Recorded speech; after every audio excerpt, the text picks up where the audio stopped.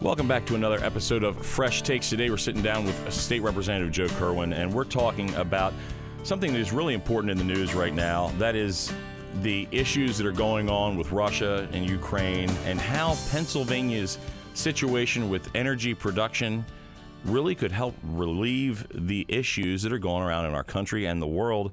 First of all, let's talk about freedom and divesting from Russia and making sure that we are supporting the right people. What's going on here?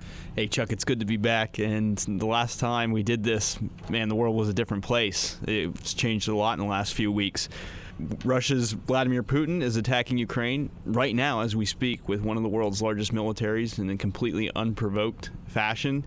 And it's changed a lot. And there's a lot that we can do here in Pennsylvania to limit the effectiveness of Putin's war machine.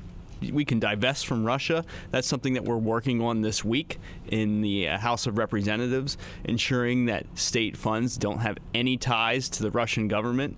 But one of the big things that I've been hearing about, and I mean everybody's been talking to me about this, is fuel and gas costs going through the roof. You know, here in Pennsylvania, we are an energy powerhouse. We're the largest exporter of electricity. We're the second largest producer of natural gas, only after Texas, and we're the third largest producer of coal. But we are hampering our ability to bring these resources to the market to not just alleviate the stress here in Pennsylvania, but also in the United States and potentially the world. And that's due to the policies that have been implemented by President Biden and Governor Wolf that are anti-energy and that prevent Pennsylvania workers from exporting energy to the United States and the world. Over many years, we've seen all of the environmental push that has happened, and much of it in a good way, but it's really prevented us from exploring our natural resources and exploiting that which we could get to easily and bringing it to market. Well, I think people's eyes are really opening up. I mean, you just need to drive by any gas station here in central Pennsylvania or throughout Pennsylvania, and you can see that the prices are backbreaking. $4.40 a gallon. It's outrageous.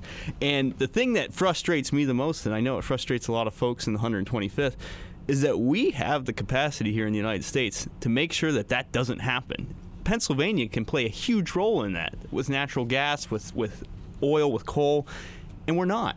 And people need to remember, too, that gas prices and natural gas, yes, they're not the same product, but we're talking about the energy market. When you have to burn one for electricity, that all plays on the same market, and bringing the amount of natural gas to market would bring down the price of gasoline. Right. And it's not just bringing down the price here in the United States, but also from an ethical and moral standpoint.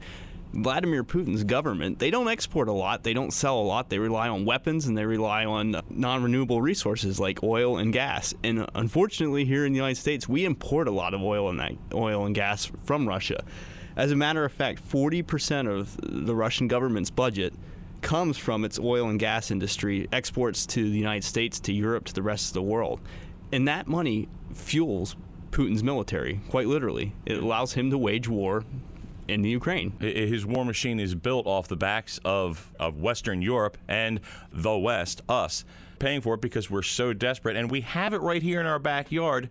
We've got to get this to market. So what are we doing here in Pennsylvania? What can the House do?